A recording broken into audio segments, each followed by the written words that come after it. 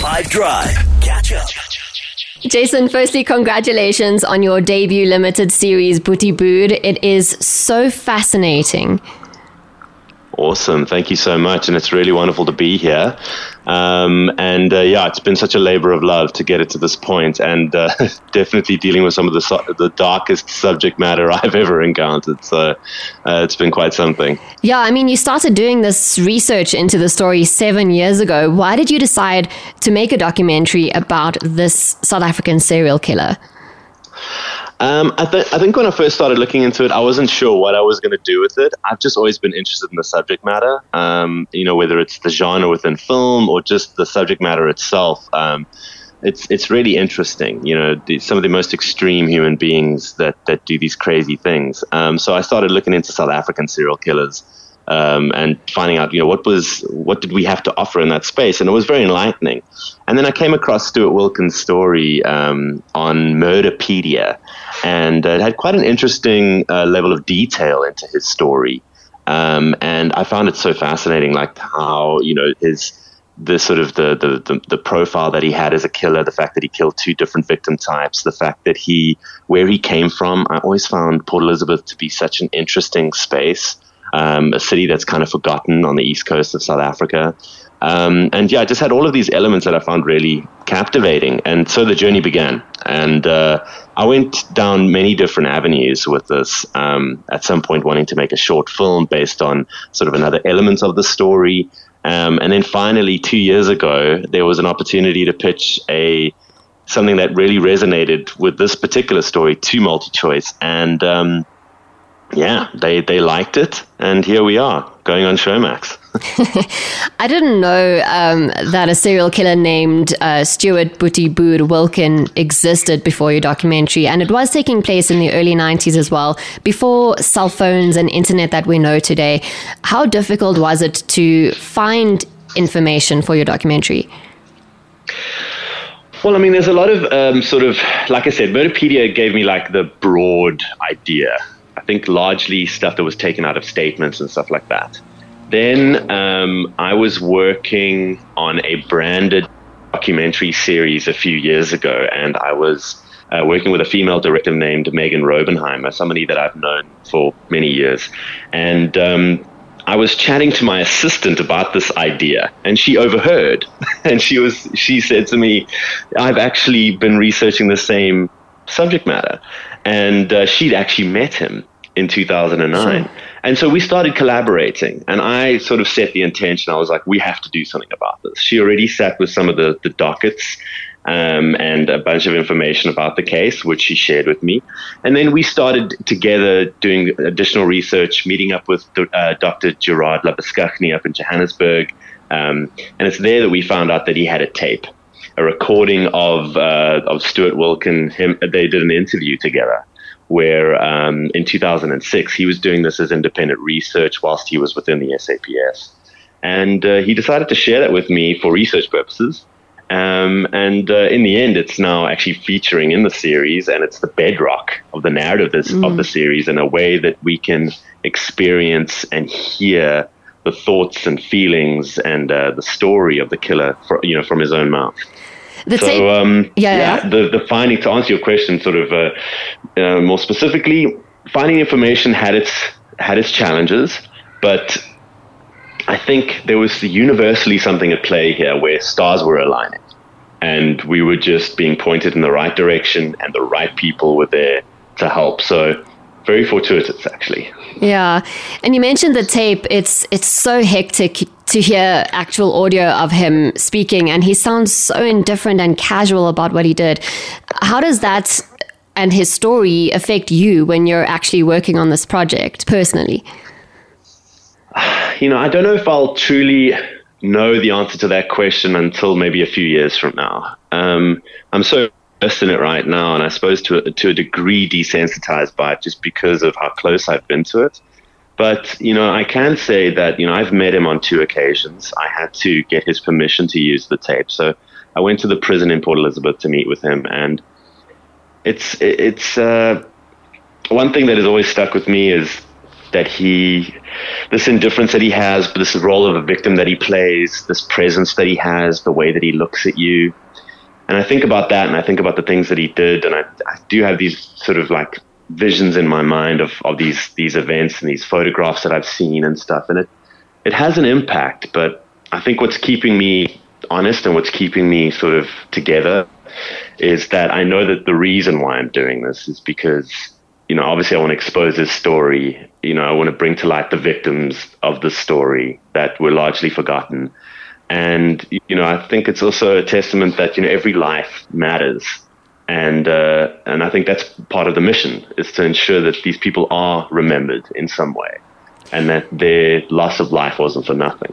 So I think that's what's keeping me sort of together and sort of focused on the intention at this time. But I think in hindsight, in a couple of years from now, I'll probably need to reevaluate some of my life choices, because I've exposed myself to quite a lot of dark and depraved material. Shame, but I appreciate your work, though. I mean, even in the beginning of the episodes, it says that this documentary aims to shed light on the complexity of human actions and the pursuit of justice. It's not here to glorify crime. No. So, yeah, I think it's important to get that message across as well. It's not about him, it's about the victims. And it's a fine line that you straddle, because it's so open to interpretation, because there's some people that will still see it as the glorification of crime. But sometimes to get a point across, you need to push, and you really need to show people something that they may not want to see in order for them truly to understand, in order for the message truly to land.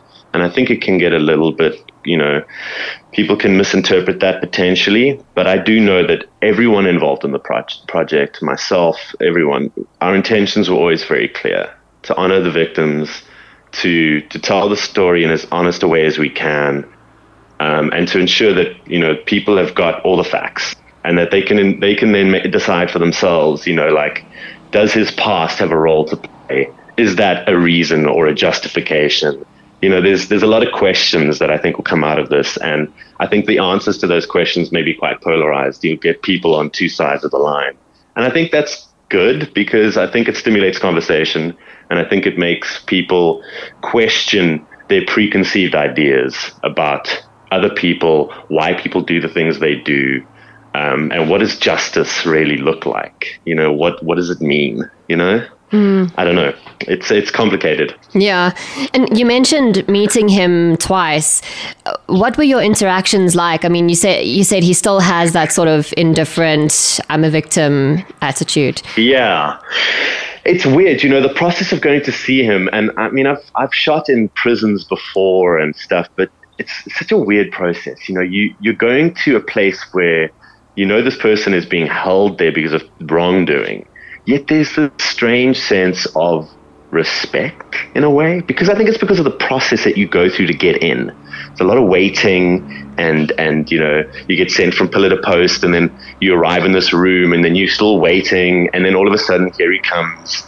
And it kind of, I don't know, I think it blurs the lines of why you're there and who he is for a moment. But then he arrives, and he's just a man. He's just this. Now he is, slightly overweight. He's got no teeth in his mouth. He wears bifocal glasses. He carries around a pen and a pad. He likes soft, chewy sweets. He's got diabetes. But he's got this one thing that's very clear about him, is that he has lived and breathed his past every day since he's been in prison, because the events of it are so present for him, as if they happened yesterday. He can talk about things that happened 40 years ago as if they were yesterday. So he's kept it very present for himself, and through that has identified himself as the victim, and it's partly why he wants to share his story, because he wants people to look at his past and see the pain and hurt that he went through, and for a moment even understand that maybe that's what caused him to be what he was. It turned him into a monster. Yeah. But when he looks at you without blinking, He stares straight into your eyes, almost if he's looking straight through you. And it's quite unnerving. Me as a man, I needed to like meet him on that level. I had to maintain eye contact with him. I'm trying to build trust. And yeah, it's unnerving. It's you realize then the difference between yourself and this individual. Sure. I can just imagine. That sounds a bit scary. Yeah, it is. Totally. I feel like reenactments in documentaries can sometimes be a hit or miss, but honestly, the ones in your documentary were done so well, and it really helps you picture and understand the story. Can you explain more about your decision to blend documentary and narrative storytelling? It was always the intention. I think the reason for that was the lack of archive. There's obviously some photographic archive and very little video archive, which you'll see come up in episode 5. But the archive limitation meant that we needed to recreate the past. And I saw this as a great opportunity, because I've obviously seen this done very well in international documentaries, stuff like Wormwood, etc. But of course, the big thing there is that they've got more scope to do this in a way, and they've also got access to talent that will, bring these scenes to life in a meaningful way, and it'll actually land with audiences that have got the privilege of seeing a lot of really great work out there. So we now, I, being ambitious, I thought, okay, let's go for this. Let's try it. And again, the universe played a part in this, because if it wasn't for the actors that came forward to want to play these parts and take part in what is essentially a lower budget production, because we didn't have the scope that a full feature would have, or et cetera, but they brought their all. I mean, the person who plays Boetie Boer, Raven, fantastic actor. I couldn't believe how perfectly he fitted the role and how amazingly he carried moments without saying anything. He was so incredibly talented and such a gift to work with. And the reason, the reenactments for me were, selfishly an opportunity to explore sort of narrative drama, to build tension, to explore character, to bring to life certain scenes and moments within the story that we just have no way of experiencing. And I didn't want to rely on what is typically used in true crime documentaries, where it's largely impressionistic, largely suggestive in nature. I think there is elements of that in what we've done, but I wanted to bring real humanity to these. I wanted people to breathe and live through these characters so that the audience could almost experience this, go back in time, especially when it came to the murders and stuff like that, to experience the nature of what maybe went down that night. And I think we've achieved that. And I think it's largely due to just everyone being present and everyone having the same intention going into this. And I think everyone delivered so wonderfully. I mean, I'm very blessed to have worked with the people that I worked with, because it's because of them that we have the result that we do. So yeah, I was very lucky. That's amazing. Well, you did an incredible job on putting it all together, and your team. So well done for that, Jasyn. And thank you so much for your time. I really appreciate it. No worries. Thank you. And I look forward to, I look forward to everyone watching it. 18th of October the first episode comes out, and it's every week thereafter for 5 weeks. And I'm hoping that it's received well and that it stimulates conversation and debate. And I'm very excited to see what the public thinks about it. Awesome. Catch up from some of the best moments from the 5 Drive team by going to 5FM's catch-up page on the 5FM app or 5FM.co.za.